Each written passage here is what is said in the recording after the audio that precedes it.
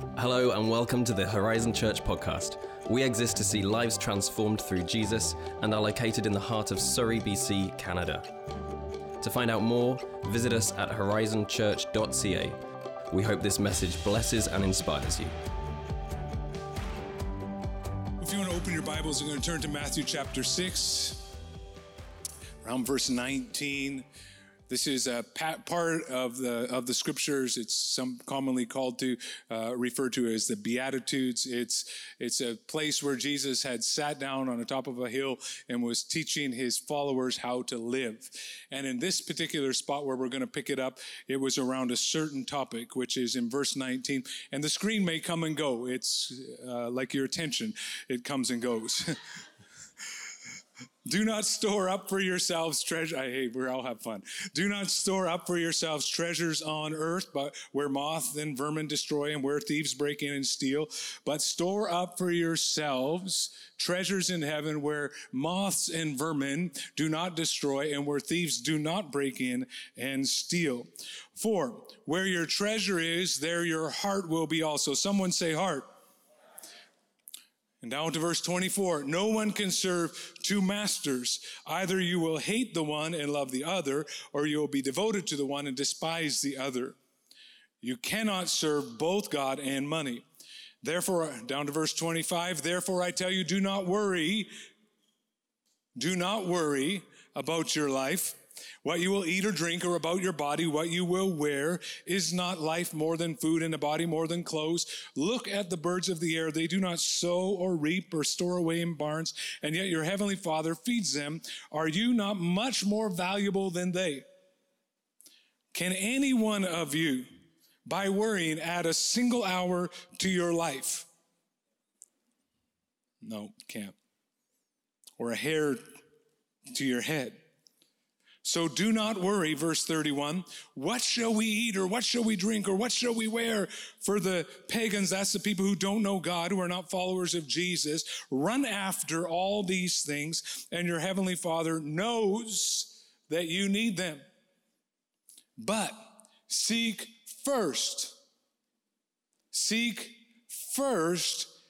his kingdom, that's your heavenly Father's kingdom, and his righteousness, and all these things will be given to you as well. Lord Jesus, I thank you for the power of your word. Thank you that it accomplishes the purposes that it sets out to do. Thank you, Lord, that you will adjust us, direct us, correct us, realign us by the power of your word, encourage us and strengthen us. In the strong name of Jesus, amen. I grew up in a small town, as many of you are aware, in the cusp, and even a smaller town called Burton, BC, which is in the Kootenays, the West Kootenays of BC. And my dad worked in the logging industry, as many of his friends, including him, did in the mid-60s, quit school in grade 10 and went to work in the bush making money, because you can make money or you can go to school.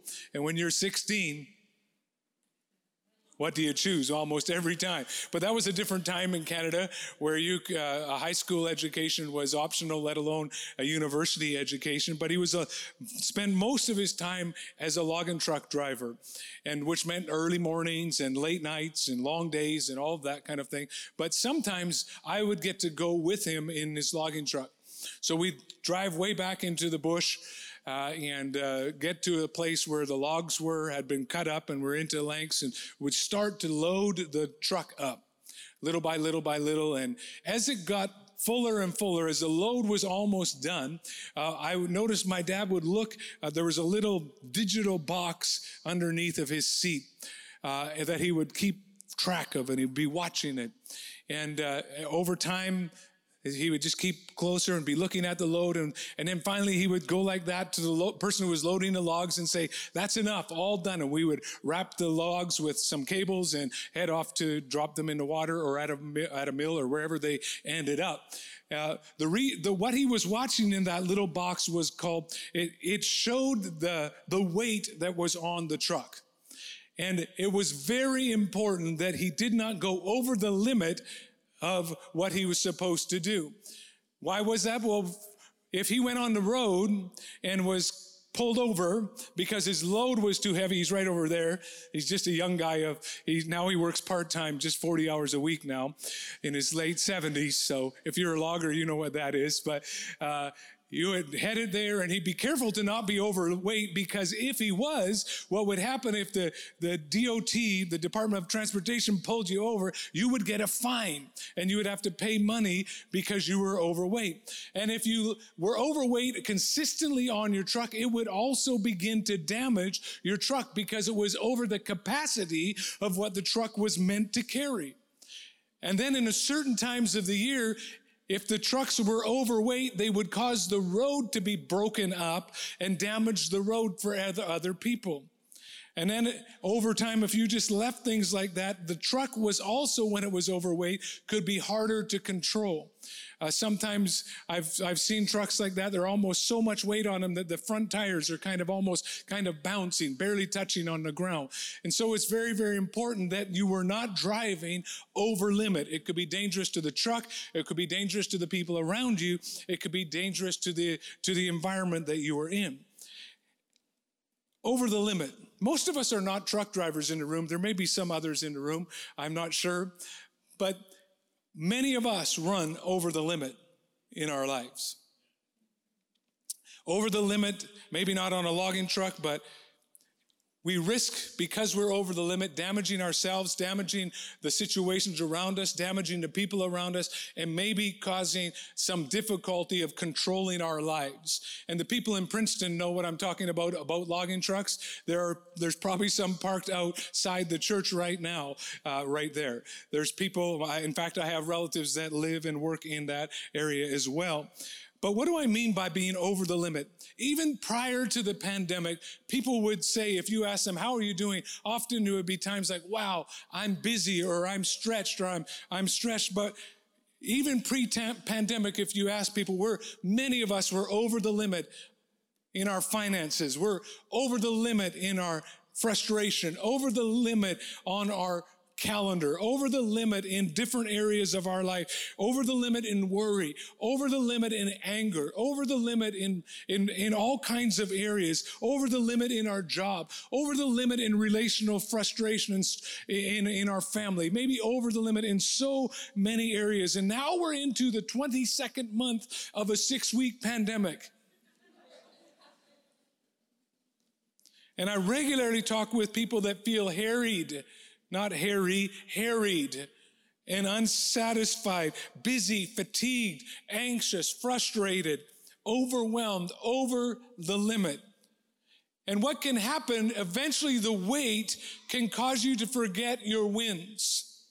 Eventually the weight can do what it could do to that truck when it was over the limit, cause damage to you, cause damage to your relationships, cause damage to your life, and even make your life seemingly at times not going where it should go. Because, when we're over the limit, that weight can cause us to forget our wins. We might be forgetting that God is still for us and not against us. We might be forgetting that greater is He that's within us than he that is in the world. We might be forgetting that He who has begun a good work will be faithful to complete it.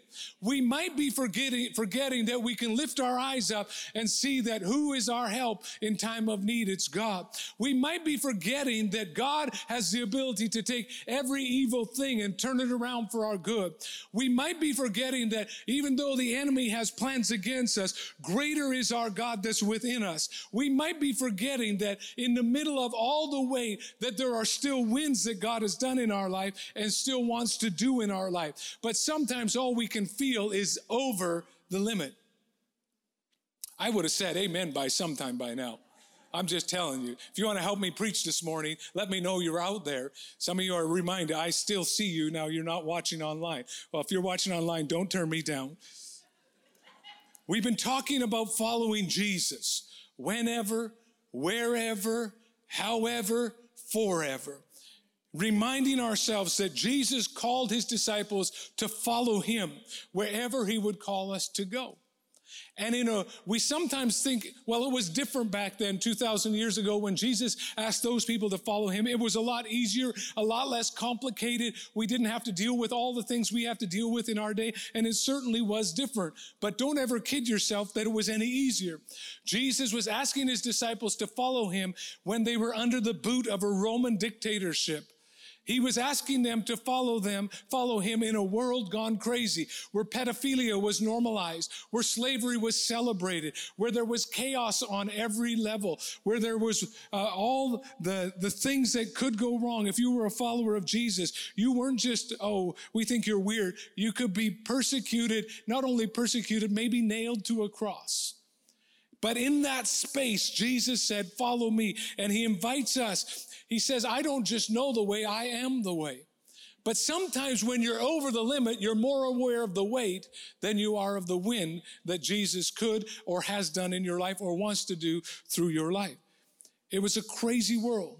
But in this same space, Jesus said, follow me and join me in changing the world. And then he says this in Matthew 6:21, where your treasure is, there your heart, someone say heart, your heart will be also. In other words, wherever you invest your time, wherever you invest your talent, wherever you invest your treasure, that's where your heart will be. Some people say, well, I'm just going to follow my heart. Well, you're already leading your heart by where you're investing who you are.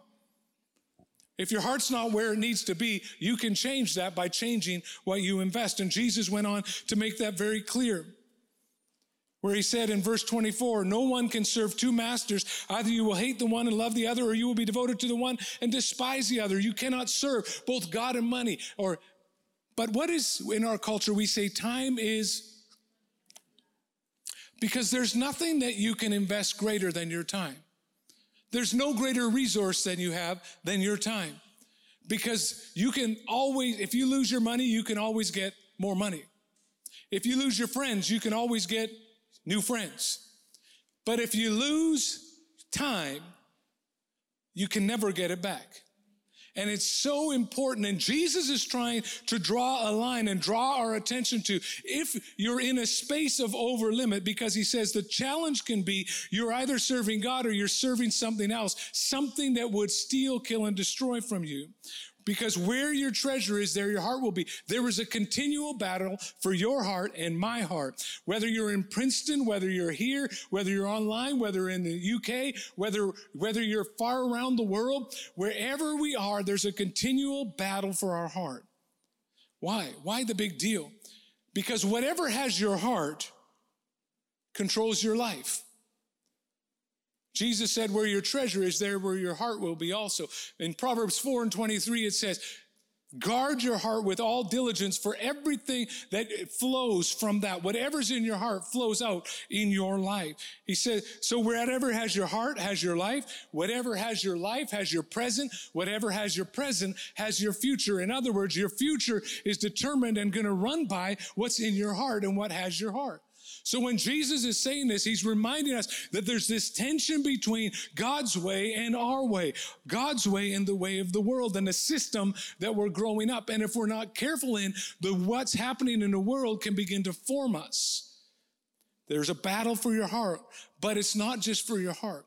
That's why it's so important to pay attention to what's in your heart. If there's pain in your heart, it's going to come out in your life. If there's bitterness in your heart, it's going to come out in your life. If there's anger in my heart, it's going to come out in my life. If there's discouragement, or if there's addiction, or if there's frustration, whatever is in my heart comes out in my life. And Jesus is saying, Craig, people of Horizon, people listening, there's a battle for our hearts, because whatever has our heart has our life. And what Jesus has called our lives to be is he says, I have come that you might have life and have it to the full. And then it says, but there is a thief that's come to steal, kill, and destroy. In other words, what's at stake is not just you having a nice day. It's that the reality of the goodness of God, of your life having impact, of your life having purpose, everything starts in our heart. Because God created you on purpose for a purpose.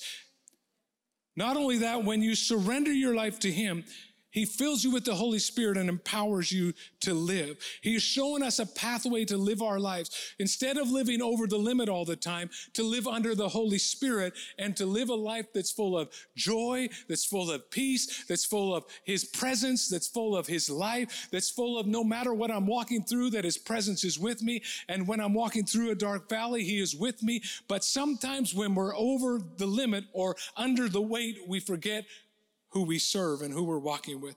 What are some signs that your heart might be over the limit this morning in following Jesus? Because if your heart's over the limit, you follow what's in your heart instead of following Jesus. Matthew 6:31 and 32. Do not worry saying, what shall we eat or what shall we drink or what shall we wear? Those are the kind of things that we tend to worry about. The things that we can see, the things that, how much money is in my bank account? How much food? Am I going to lose my job? How are people seeing me? What are people looking at me about on our social media or in the world around us? What's happening? What's going to happen over there? Is there going to be shortages in a few months? I don't know. All these things that are continually out there, and they can spin around in our hearts such that they direct our hearts rather than Jesus directing our hearts, where instead of Him leading us, worry runs us, anxiety runs us, frustration runs us, discouragement runs us, anger runs us, bitterness runs us. Whatever is in our heart will come out in our life, and Jesus is reminding us again. And He brings us to a place and causes us to look at one thing.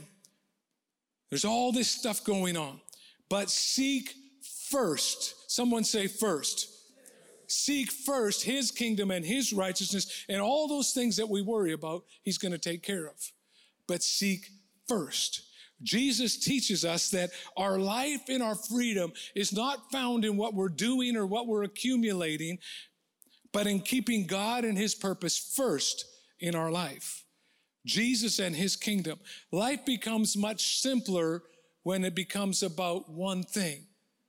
Not about all those other things, not about what I'm getting, not what about how well I'm doing or what activity people are impressed with in my life. Simplicity.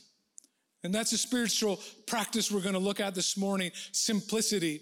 Because to an over-limit people, to people that are overwhelmed in so many areas, to a people that are in the middle of a global pandemic, to a people that are living and growing in a culture that says accumulate more, that the person with the most stuff at the end of it all wins, to a culture that's absolutely obsessed with how we look in social medias and what we project out with people, to a culture that's worrying about what's going to happen in our political world, to a culture that's worried about so many things. Jesus says there's all that stuff, but I want you to focus on this first.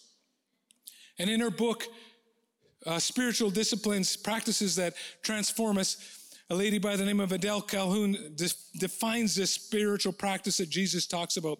Simplicity cultivates the great art of letting go. Simplicity aims at loosening our attachments to doing and having. Simplicity is meant to uncomplicate and untangle my life so that I can focus on what really matters.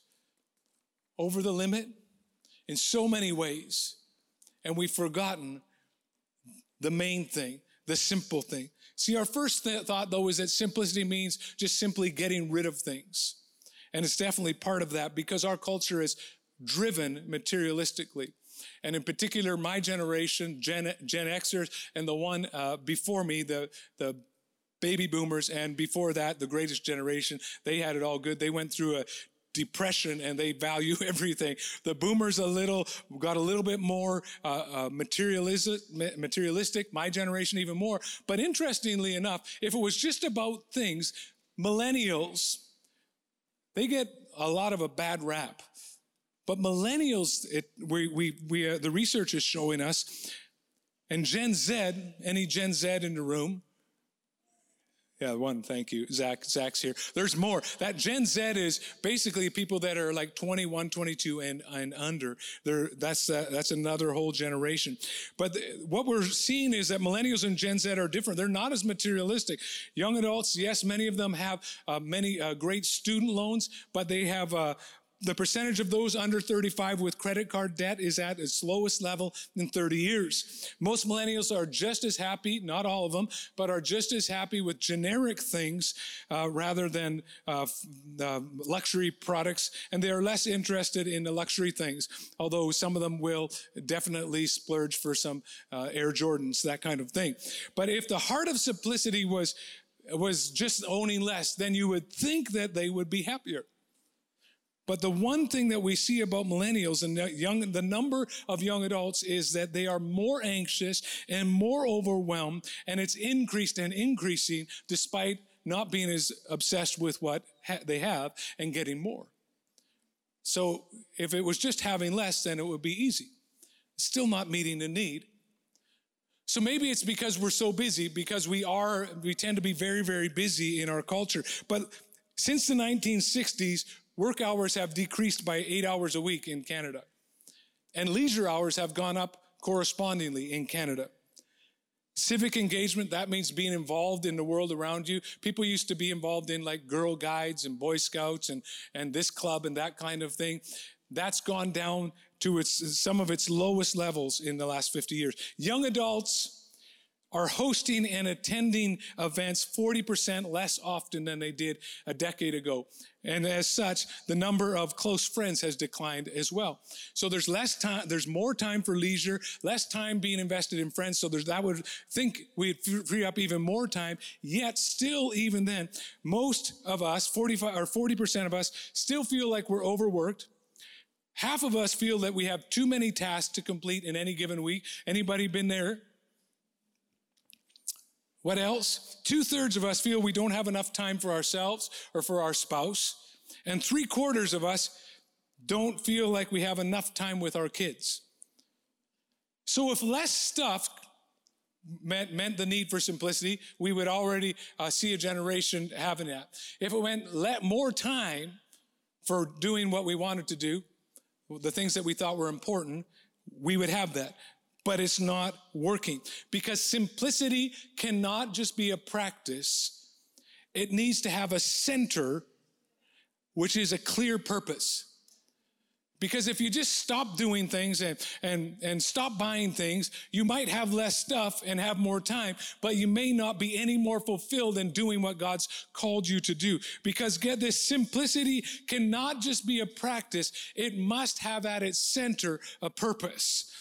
Simplicity, Proverbs 29:18 gives us that clear reminder. Where there is no vision, people live carelessly. We don't live with purpose. So if you're aiming at nothing, you will hit it. But it does not meet the need of our heart that God has put within us to be a person that makes a difference, to be a person that sees God using them, to be a person that knows and lives and walks in the goodness of God. The purpose of simplicity is to live a life of purpose. Let me say that again. The purpose of simplicity is to live a life of purpose. You have a sacred obligation to become who God's called you to be. You have a sacred obligation to become who God has called you and created you to be. Only you can fulfill the calling of God by becoming a wise steward of the gifts of God, the resources of God, the time that God's given you, the place that He's placed you in. And purpose is what drives simplicity and helps it in so many ways. Because the purpose of simplicity is not just to have an easier life. The purpose of simplicity is to live a life of purpose. Matthew 6:33, we see that Jesus said, but seek first His kingdom and His righteousness, and all these things will be given to you. Simplicity means I uncomplicate and untangle my life so I can focus on what really matters. But I would venture to say that most of us don't know what really matters in our life. We have a vague idea, but most of us don't know what really matters for my life. On the big picture thing, you had to serve God and all that kind of thing. But of course, great. But without a clear purpose, you lack a way to decide how you will spend your time and your resources and your talent. You'll just drift like a piece of cork on the ocean, bobbing along wherever the waves take you and wondering at the end of every week, what did I do? I just feel tired, but what did I do? What am I about? Because every one of you myself, those watching online, people in Princeton right now, have been created on purpose for a purpose. And your best life is found in living for the purpose of God, because the purpose of simplicity is to live a life of purpose. To live your purpose, to live, you must invariably do some things less, of course, but it might mean also that you do some things more. It's interesting to me, and I've walked with people through this journey many, many times over the last 30 years, and sometimes we make the fatal mistake of saying, my life is overwhelmed, so I'm going to stop going to church. I could pick about 5 things before you do that one. Maybe watch a little less of that TV. Maybe spend a little less time surfing the internet. Maybe spend a little less time on social media and a little bit more time. There's a lot more things that you can do before you go there. True simplicity is, yes, doing less of what matters least and doing more of what matters most. So it's not doing nothing and just sitting, and waiting for things to change. It means that living with purpose allows you to discern whether you should be involved with that thing, whether your life should be more constricted or it should be more expanded. It allows you to, instead of wandering aimlessly, you might have to make some choices. Yes, less chips, Craig, but also some more walking. It might mean less TV and more talking. It might mean less social media and more board games with your family. Purpose-driven simplicity allows you to choose the essential over the secondary, the important over the urgent, and the best over the good. But if you don't know what is at the center of your life and what God has called you, birthed you into this world, done good things in your life for, then you will just live aimlessly and not live in what God has called you to live. And you will be like we said earlier. Why do you worry about this? Why do you worry about that? I'm worried about what you're going to wear, where you're going to go, what you're going to have. Will I have enough resource? But when you begin to live with purpose, as Jesus said, putting the kingdom of God first, the purpose of God for your life, the reason why you've been born at this time in history and not some other time, the reason why you are the way you are, the experiences that you have gone through that you think have disqualified you, but God is working in you. And in the middle of it all, we can lose sight, and all we're aware of is the weight that we're under, the difficulty we're walking through, the season that we're in, and we can lose sight of the purpose of God for our life, that God has called you to be one that would make a difference, that God has gifted you with gifts so that you could lift somebody up the way that you were lifted up.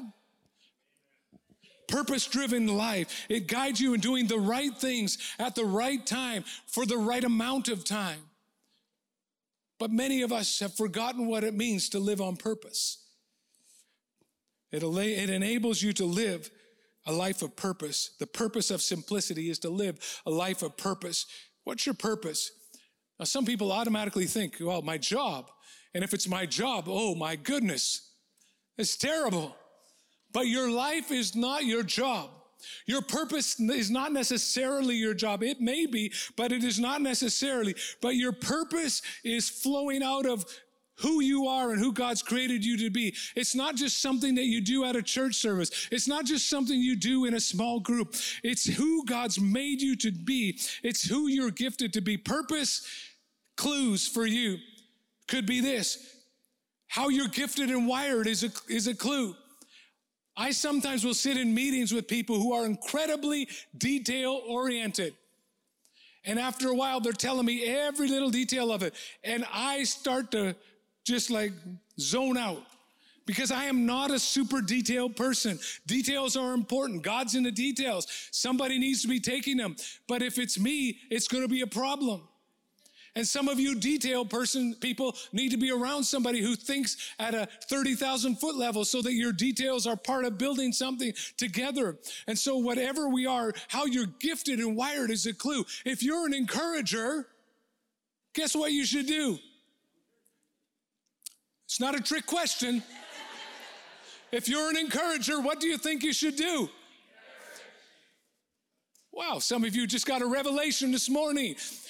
How you are wired by God is how you should do. It's a great clue to your purpose. So if you're an encourager and you step into a room, your highest purpose in that meeting is to ensure not just that things are done, but that people come out of there and they're like, I am sure glad that that person is in the room. Mike Andre comes in the room and everybody's like, I feel a little better when I'm done.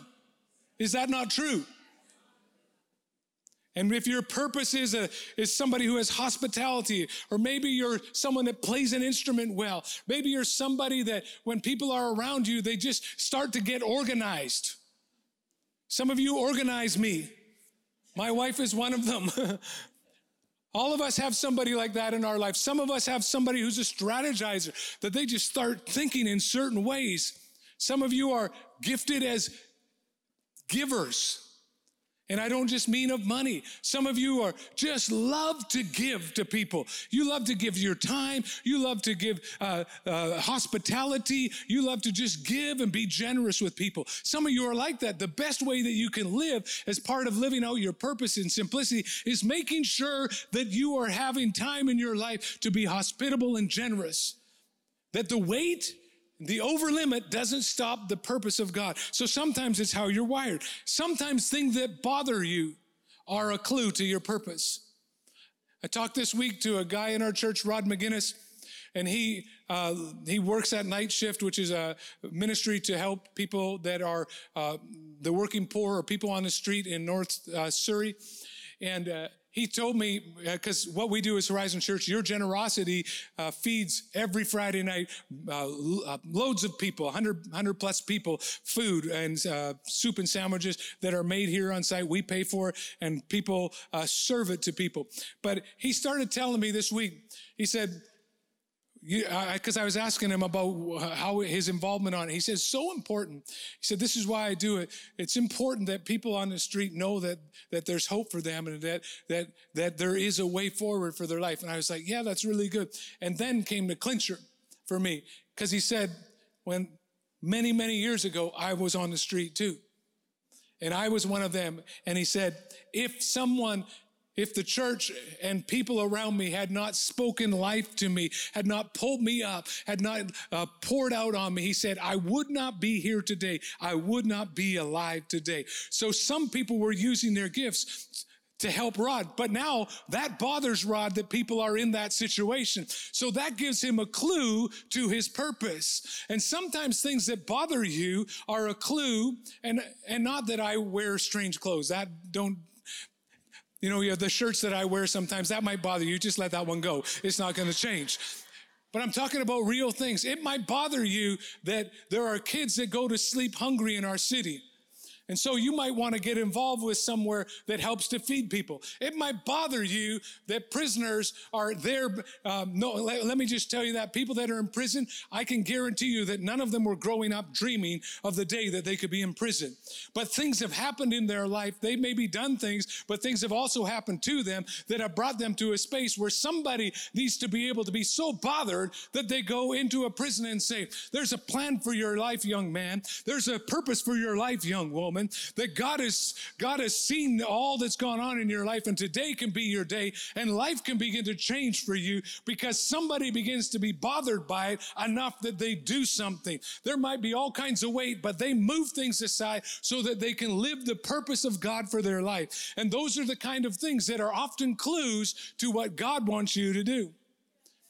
Some of you might be bothered that we don't have coffee right now. There's a reason for that. It's COVID. But the reality is that some of you are just so hospitable and you notice things that aren't right around hospitality. That's a clue. It's not a curse. It's a clue.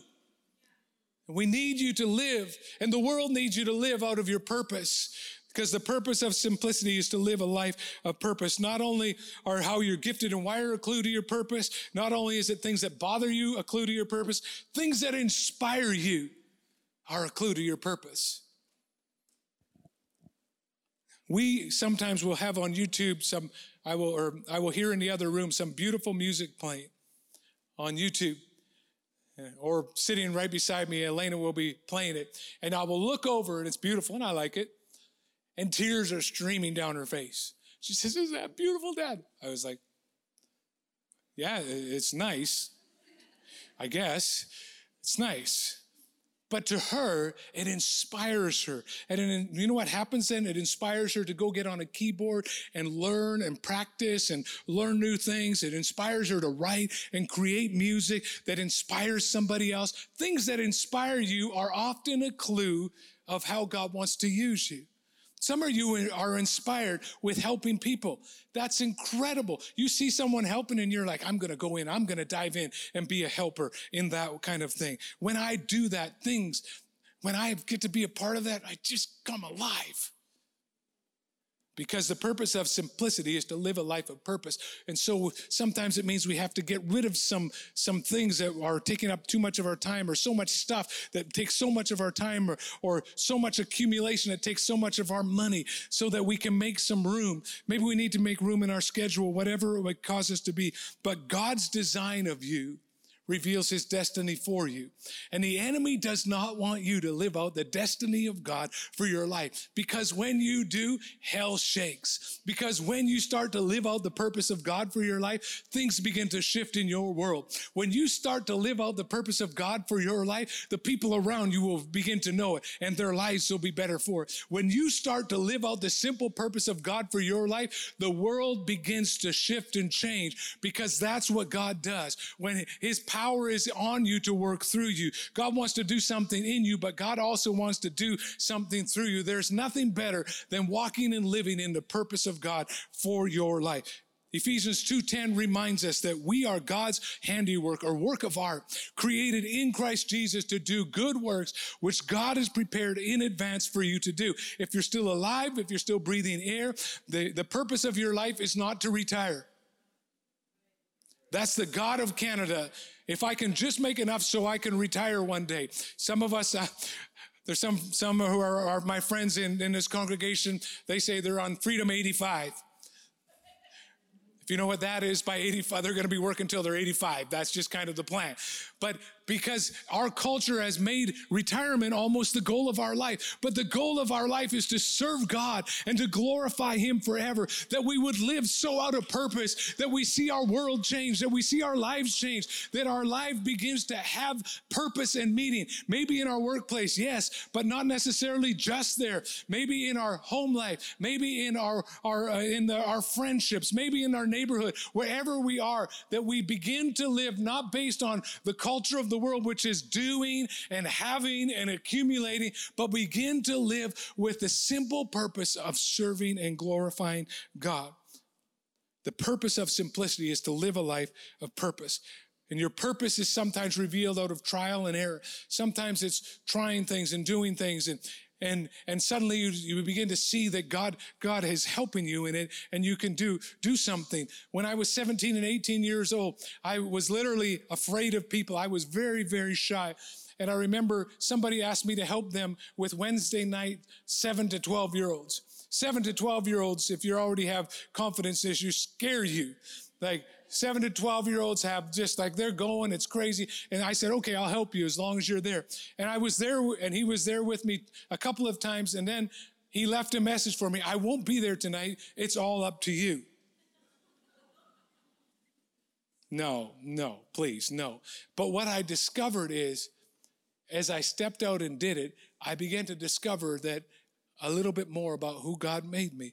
And little by little places of involvement here, and trying something there, and found out I wasn't good in some things, and found out I was better in other things. I never dreamed of the day that I would be speaking as on a regular basis in front of people.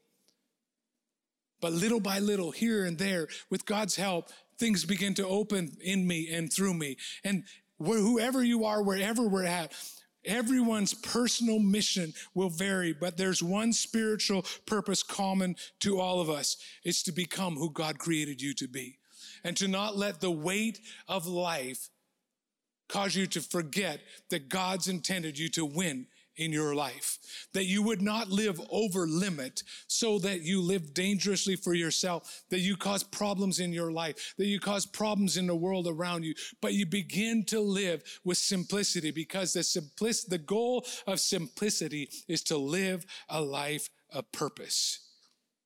If you're I want to just go through 5 quick things to help you to live in simplicity, and then we'll be done. To help you center, after you center on your purpose, one is to declutter your heart. 5 things to declutter. Declutter your heart, because out of your heart, everything flows. You might have to forgive. You might need some counseling. You might need to go to talk with somebody, whatever it would be. Declutter your heart, because out of your heart, everything flows. You might need to repent. You might need to release things. Then declutter your spaces. And that could mean your workspace. It could mean your home space. It might mean, and I used to do this with my kids when they were small. I got tired of tripping over toys and stepping on Lego, because you step on those invariably when you have bare feet. Take one room at a time and take a bag with you, maybe 2. One is to recycle. One is to reuse with somebody else. One is to go to the trash, and maybe one room at a time, and begin to declutter your spaces. Maybe you have too much stuff. Maybe you have to get somebody else to go through your closet because it's not going to fit again. I've had to do that with some things that I really like that. I have to get rid of it. It's not going to fit again. The battle is over, Craig. It's time to give up. Declutter your spaces. Declutter your digital life.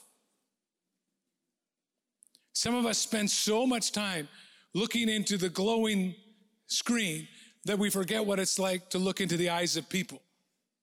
And more in this world right now, we need to deliberately reduce our social media life. Deliberately do it. If you're hooked on checking your social media, Facebook, Instagram, TikTok, whatever it is, sometimes you might have to remove the apps. About 6 or 8 weeks ago, I removed the apps off my phone. And if you've been messaging me on Facebook, I haven't gotten back to you. That's why. Because it was just consuming too much of my time. It was not helpful to my mental health. And if you notice you're watching cable news and it shows that it's stressing you out, turn it off. Declutter your digital life and invest in something else. Declutter your heart, declutter your spaces, declutter your digital life, declutter your calendar. Well, how do I decide what I'm going to do or not going to do? Make sure I seek first God's kingdom, the priority and purpose that he's made for my life. That comes first, and then I take some other things out of my calendar or add them in. When our kids were small, an example of this was we said our kids could be involved in one thing, one sport or activity. Not 2, not 3, not 4. Yeah, but what if they're going to be a sports star? Then get them into sports. But they're probably not going to be a sports star and Mozart. Like maybe you have to choose, because it just fills up your calendar. And at the end of our life, we said we want our kids to love God, to love us, and to love the church of Jesus. And so we're going to make sure that those things are at the center of how we spend our time. One activity. Habits become your habitation. What you do consistently becomes what you live. Declutter your calendar. Declutter your free time. What is claiming too much of your time and focus? Eliminate the distraction or addiction from your life. Maybe you have a habit of every night 2 and 3 hours of TV, or 4 hours. I don't know. Maybe you have a habit of maybe it's not a digital thing. Maybe it's just doing something over here that is isolating you from people. I don't know. But declutter your free time. And another thing that can mean is as well, when you're at work. When you're at home or you're playing, play. Enjoy the space. Be present where you are. Declutter your heart, declutter your spaces, declutter your digital life, your calendar, your free time, because the purpose of your life is to live a life of purpose. Simplicity is only a tool to help you, to help me, to live a life of purpose so that we can experience what Jesus promised, that I have come that you might have life and have it to the full, that we can live out the purpose of God in our life, through our life, experiencing what Jesus promised to us. I invite you to stand to your feet. The purpose of simplicity is to live a life of purpose. And that will, when you begin to walk with purpose, it helps you to follow Jesus. And when you begin to follow Jesus, then your life, everything begins to shift. Instead of following the culture, instead of following accumulation, instead of following what I have to do and all the things I have to do, stepping back and giving space and saying, God, I want to live out of your purpose for my life. I want to just pray for a moment for you. Bow your head, close your eyes, and Lord Jesus, we want to be people that follow you. We want to be people not follow you just so that we can have an easier life or any of those kind of things. Lord, I know that you've called each one in this room to be one that would live and walk with purpose, that their life, they've been born at this time in history. If they're a student in Bible college, Lord, I thank you that their purpose right now is to know you. Lord, if they're a stay-at-home parent, Lord, I thank you that their purpose right now is raising the next generation. Lord, if they're working in a workplace, Lord, whatever the gifts that you've placed on them, to be an encourager, to be one that would lift others up. Lord, whatever our purpose, Lord, that we would live with that at the center, that we will make the glorifying of God our number one priority with our life, and everything else would come after that. Because, Lord Jesus, we know that you want to change our lives. Instead of living over limit, under the weight, affecting ourselves, our relationships, those around us. Lord, I pray that we would live lightly under the purpose of God for our lives. Pray your blessing over each and every one as we close out now in Jesus' name, amen. We hope you enjoyed this message from Horizon Church. To find your next step, visit horizonfam.ca. Have a great week.